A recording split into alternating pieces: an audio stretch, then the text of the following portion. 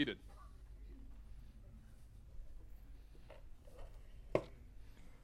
Holy Father, we thank you so much for this morning. We thank you that we can be here today to hear your word and receive you in word and sacrament.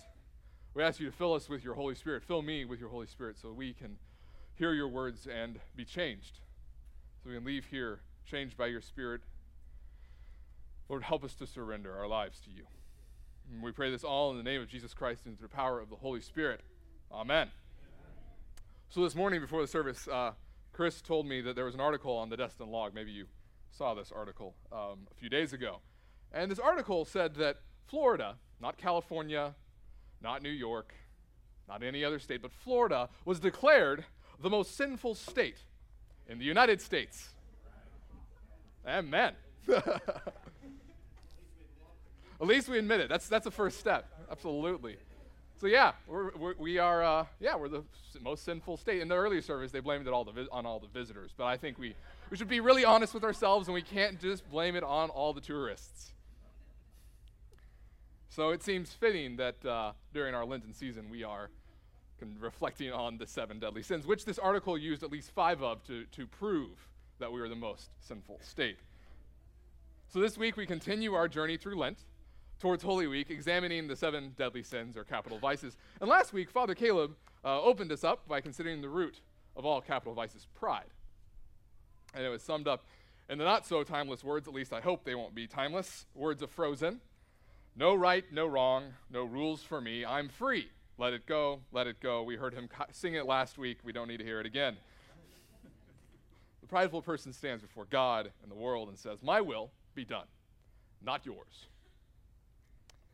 And last week, we also learned that the antidote to pride is the healing humility of Jesus Christ that he gives us through the Holy Spirit. Jesus and the Holy Spirit teach us to say, not my will, O Father, but yours be done. So last week, we learned about pride, and we learned that it's the godfather of vices, if you will. And this week, we will consider 2 of pride's descendants, greed and envy. So we don't have to look too far in our lives, society and Florida apparently, to see greed and envy at work. I believe that greed was shown in this article as it was proved that by all the casinos that we have and other things like that. Either way, you can also think of plenty of examples of greed in our culture.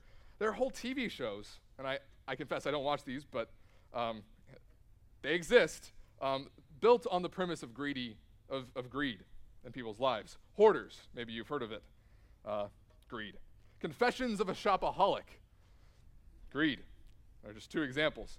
And when you think of envy, think of the really great children's story of Toy Story, the movie, first one, when Woody meets Buzz. Buzz is the cool and flashy new toy, and Woody gets really envious. He doesn't just get jealous, he gets envious, and he wishes that Woody wishes that Buzz would just go away. Maybe that Buzz would get eaten by the dog in that story. Or think of the guilty pleasure you feel when you see someone like a Lance Armstrong or who's the golfer? Help me out here. Tiger Woods. When you see just that little I'm kind of glad they failed.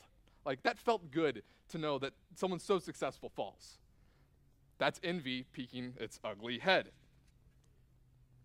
As we consider the vices of greed and envy, let us ask the Holy Spirit to open our minds and hearts to places where greed and envy have taken root.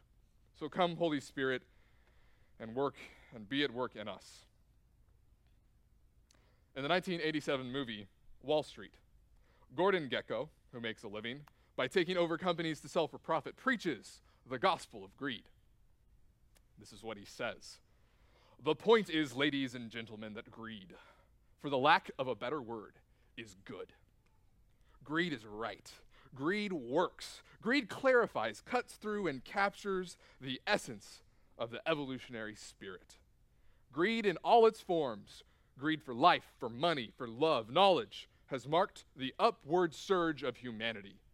And greed, you mark my words, will not only save Teldar Papers, but that other malfunctioning corporation called the USA. That, my friends, is the gospel of greed. And it sounds interesting, at least, maybe a little tempting, but I submit to you that greed is in fact anti-gospel. It is not good news.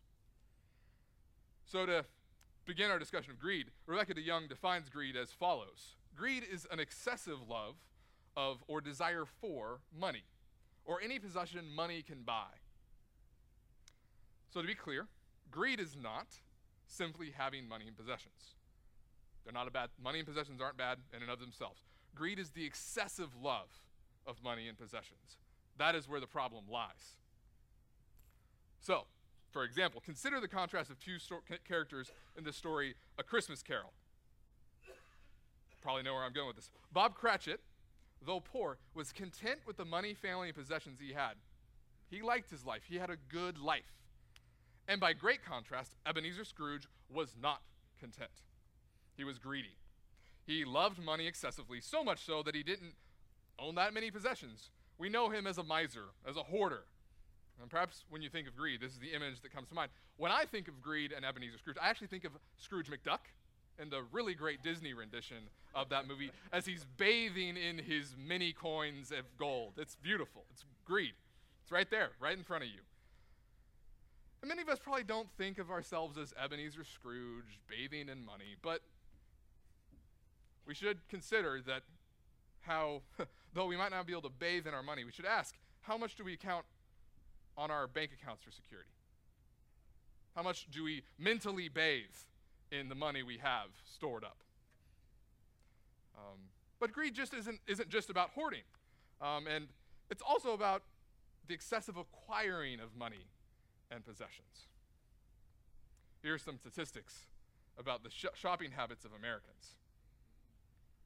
96% of adults and 95% of teens admit they participate in some form of retail therapy. We really like shopping and it feels good. 33% of Americans shop online at least once per week. 69% online at least monthly. I am online shopping in some form once a day, and I'm sure I'm not the only one here.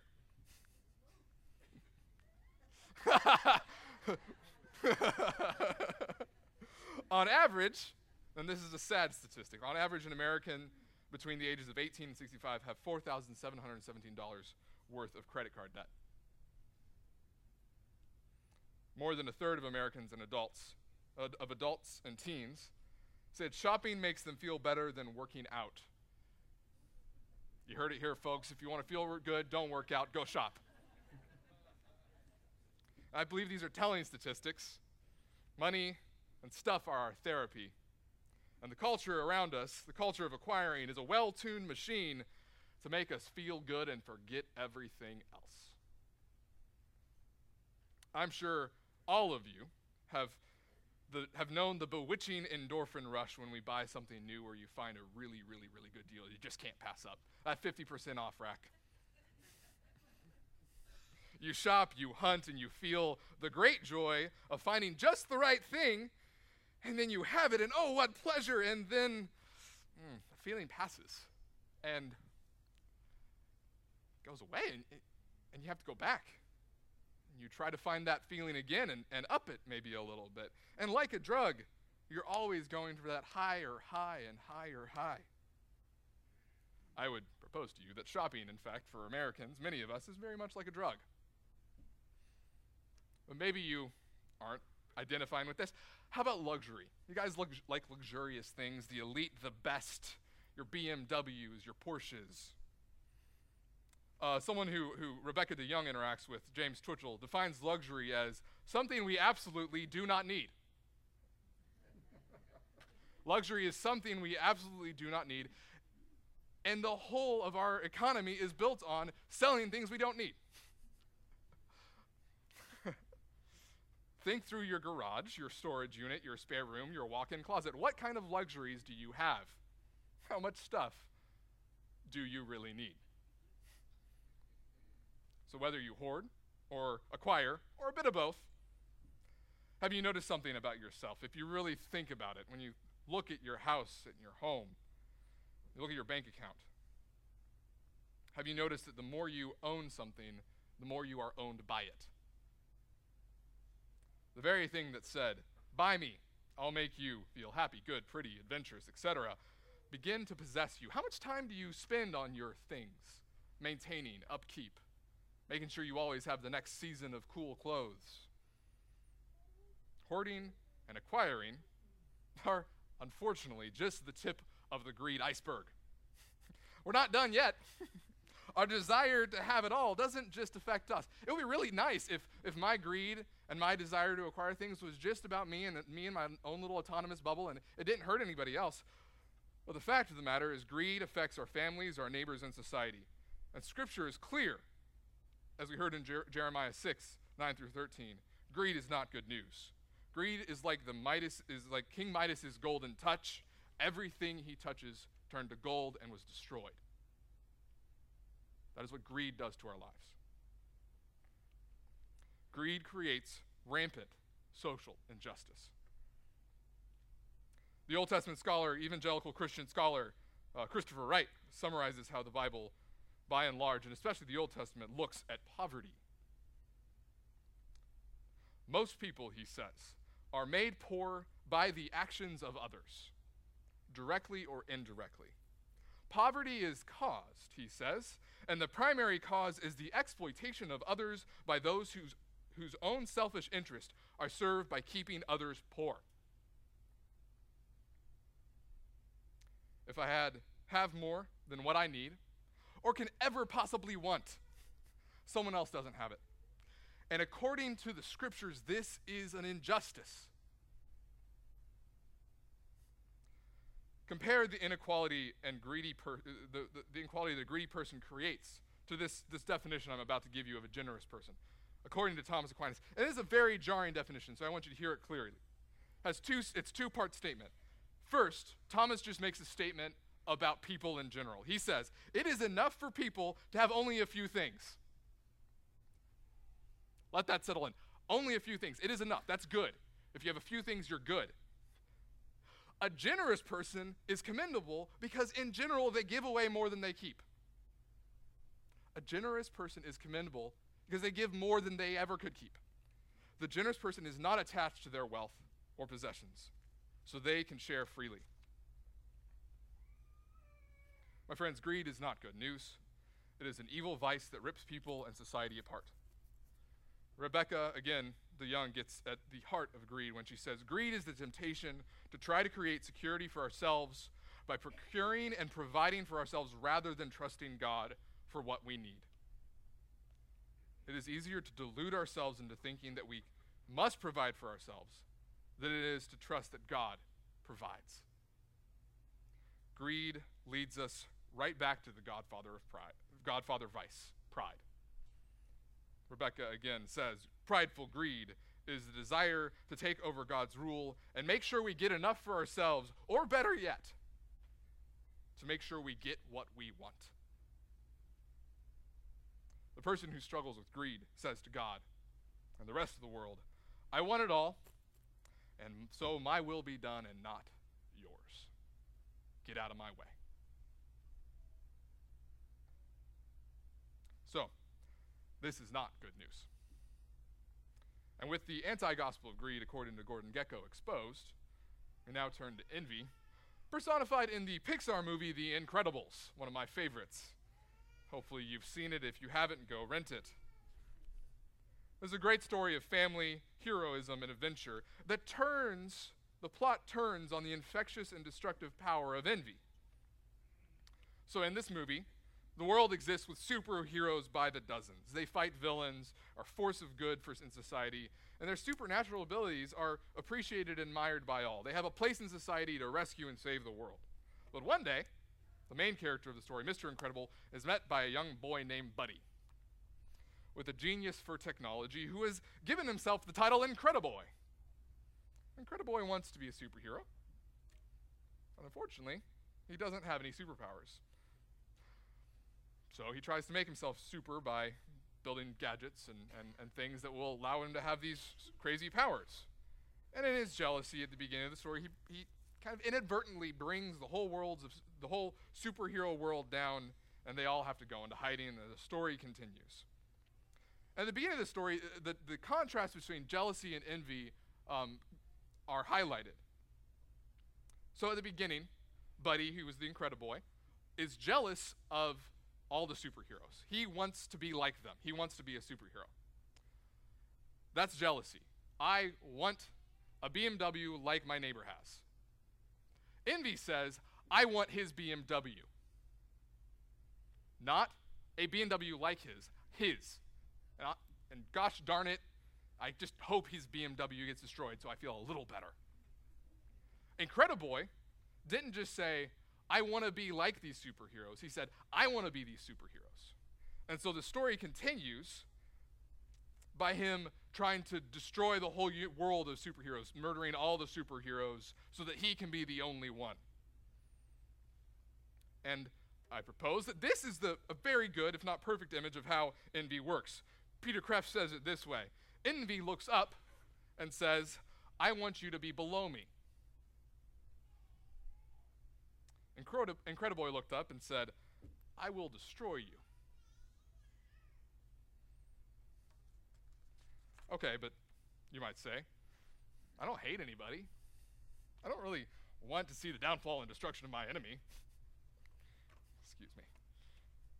I might have a rival at work that I kind of wish I was as successful as him or her, but I don't want to see him die. Okay, that's fair. Most of us probably don't live in that world of hate. But let me offer another example. So when I was growing up, I had a lot of good friends in high school and junior high, and a lot of them were really athletic and active. And to my annoyance, they could eat whatever they wanted. And I couldn't. I was that chubby kid who wasn't that athletic and who always wanted to be hanging out with these guys, but I couldn't do that. It was rough. I didn't like it. And I didn't like myself. I didn't like who I was. So during high school, junior high and high school, I started turning my life around for myself. Started getting in better shape. I started eating better. And I kind of, felt a little better than all of my friends because I had to be more disciplined. I had to work for it. Life goes on. You graduate from high school, you go to college, you come back to visit your friends over the summer. And to my guilty pleasure, one of my best friends gained a little weight. And I hadn't. In fact, I looked pretty good. And it felt pretty good. I was satisfied. I was like, yeah, about time for you to all that junk food catch up to you. I'm sure we've all had thoughts like this. And my friends, that's envy. That's envy at work in our hearts. And the root of envy was all the way back when I decided that I was going to take over and form my identity. I was going to say, I know who I am. I know what I want to be. Far be it from anybody else to tell me. I tried to create my own identity. I put my identity and self-worth in something other than Christ. I did this because I didn't like myself. I didn't like who I was. My friends, that's pride. And we can see that envy is rooted in pride. So friends, do you put your identity in something or someone else other than Christ and your achievements? And maybe, just maybe, or probably, you celebrate when someone who you envied falls just a little. Greed is all about self-sufficiency. Envy is all about self-made identity. So how does Jesus meet the greedy and envious person, this person who struggles with these vices, in their prison? Imagine a place with me, where you don't have to worry about your security or your daily needs. Imagine a place where you are loved, truly loved and known, and absolutely precious in God's eyes, without a doubt. That place is the kingdom of God, my friends. Amen. And Jesus' Sermon on the Mount is his kingdom manifesto, the proclamation of what life with Jesus is like. If you've ever perused Matthew 5 through 7, you know that his kingdom is very, very, very, very different from the kingdom of this world. The kingdom of God is the gospel that destroys the anti-gospel of greed and envy. In our scripture passage today, Jesus speaks to the anxiety, the fear, the pride, and loss of identity that ensnares the person who struggles with greed and envy. So we pick up in verse 19, and Jesus tells us, "For where your treasure is, your heart will be also." Now in this passage, heart means your desires, what we love and care for most, what we orient our entire life towards. A greedy person's love is bound up with money, with the excessive love of money and possessions. An envious person's love is bound by their self-hate and their dislike of others. And in contrast, a person of the kingdom of God values above all else the pearl of great price, Jesus Christ, who provides them with true security and identity. In the next verses we see in verse 22 and 23, a picture of the envious person. Their loss of identity and their self-hate and dislike of others lead them to not to be blinded to reality. Their eyes are bad. They cannot see the world as it is. They are blinded by their self-hate and narcissistic self-definition. And in verse 24, the greedy person, the person who struggles with greed, is bound to one master. He cannot serve two. Their excessive love of money and possessions. So we see in Scripture that envy blinds and greed is slavery. And what is Jesus' response? Do not be anxious about your life, what you will eat or what you will drink, nor about your body, what you will put on. Is not life more than food, and the body more than clothing? In the kingdom of God, life is not a dog-eat-dog competition for the most stuff and the highest rank.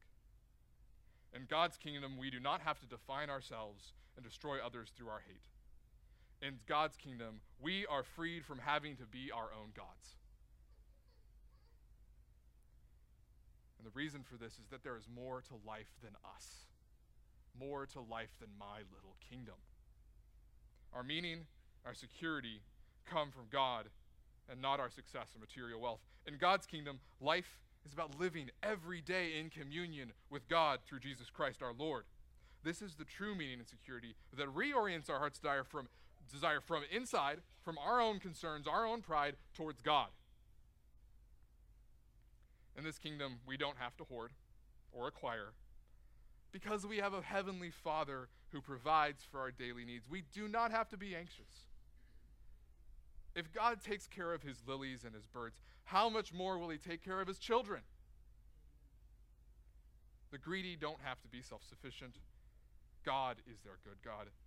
My friends, when we are in relationship with God our Father through our Lord Jesus Christ, this world is a perfectly safe place to be. This world is a perfectly safe place to be. And God provides for the one who struggles with envy as well.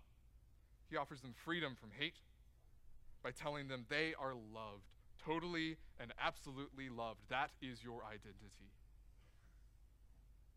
Humanity's true identity is found not in self-definition, but in communion with God. Jesus' answer then to our greed and envy is the gift of life with him. On the cross, Jesus took our greed and gave us his contentment and generosity. On the cross, Jesus took our envy and gave us his identity as beloved children of God.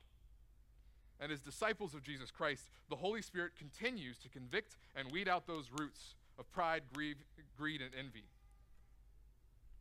And he does this so we can day by day, moment by moment, become more content and settle more into the reality of our belovedness. My friends, Jesus is with us. We're safe. We can let go of greed. Jesus is with us. We are beloved. We can surrender our envy. So as Christians, we've been given the greatest gift. We have been wrapped in the glorious love of God in Christ, and through the Holy Spirit, we're called to grow. We're called to grow in Christ-likeness day by day. And friends, this doesn't happen by osmosis, no matter how much we would like it to. You can't just put the Bible under your pillow and become more holy. This takes real effort and steady action. So let me suggest some practical antidotes to greed and envy as I close. As we saw in our scripture passage, we saw Jesus doing this. We should reflect on reality. Really reflect on what the world is really like, not how we think it is. Because greed distorts our reality, our ability to see the world. Really think about how much you can be in control of. How much does your worrying really change the day? How does money really truly secure for you? When we think about it, the illusion of self-sufficiency just crackles in the air. It becomes dust, and our sense of control slips away. And when we think about it, the fact of the matter is you can't even control the things, the thoughts that go through your own mind. Think through your day and think about all the random stuff that goes through your mind. You can't control that. Can you control your life? And my friends, no matter how hard I work, I can't guarantee my safety, shelter, food, or security. I can't guarantee that the safety and security of my family, my daughter and my wife, can all slip away in an instant. We only need to look at the world and see that. So friends, this could be a really depressing conclusion. You're not in control. Well, okay. But there is good news. Because I am not in control, but my good Father and God is. And because God is good and loves me, I can surrender my life to him and my will to him. And friends, when we are wanting to put off greed, we need to put other things off. As we are convicted of greed in our lives, and the Holy Spirit is working in us, there are things we can stop doing, things we can start doing. I would suggest to you, and I say it to myself, I need to stop shopping therapy. I need to stop going to internet, the mall, or whatever, because there's something in that I'm trying to find meaning and value in. I'm trying to fulfill a deep longing that only God can fulfill. Friends, God loves you, and he wants to fill that hole that therapy, that shopping therapy that you're trying to fill with that shopping therapy. Consider practical ways you can practice generosity, because the opposite of greed, is generosity and contentment. Think about how we tithe, how we use our time, our energy, our gifts. Think about how you can give of yourself. Think about how you can show your hospitality to your neighbors, your friends, those who do not know Jesus. These are signs of generosity growing in your life. And my friends, I would encourage you as you take up the sword against greed, don't do it alone. Share with your spouse, with Father Caleb or myself. We're here to encourage and help you live into the contentment that Jesus has given you already. And when it comes to dealing with envy, it is a harder thing. It is a deeper thing.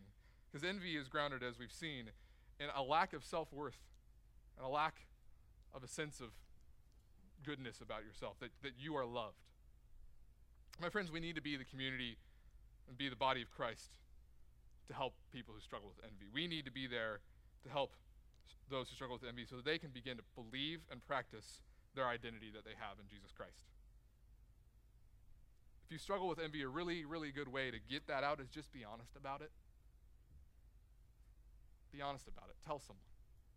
You can come to Caleb and I and confess that. Not out of condemnation, but out of the desire to see healing. And maybe next time you feel that little guilty pleasure when you see your enemy fail, pray for them instead of envy them. These are small practices we can do to start the slow change of habits in our minds and our hearts. And my friends, this takes time. Sanctification is a lifelong effort. And it begins by realizing that God loves you and wants you to be like Jesus Christ. And the Holy Spirit, and he gives you the Holy Spirit, who invites all of us to be free from the oppression of greed and envy and hear the gospel. You are loved, deeply and truly loved, and you are safe in Jesus Christ. Amen.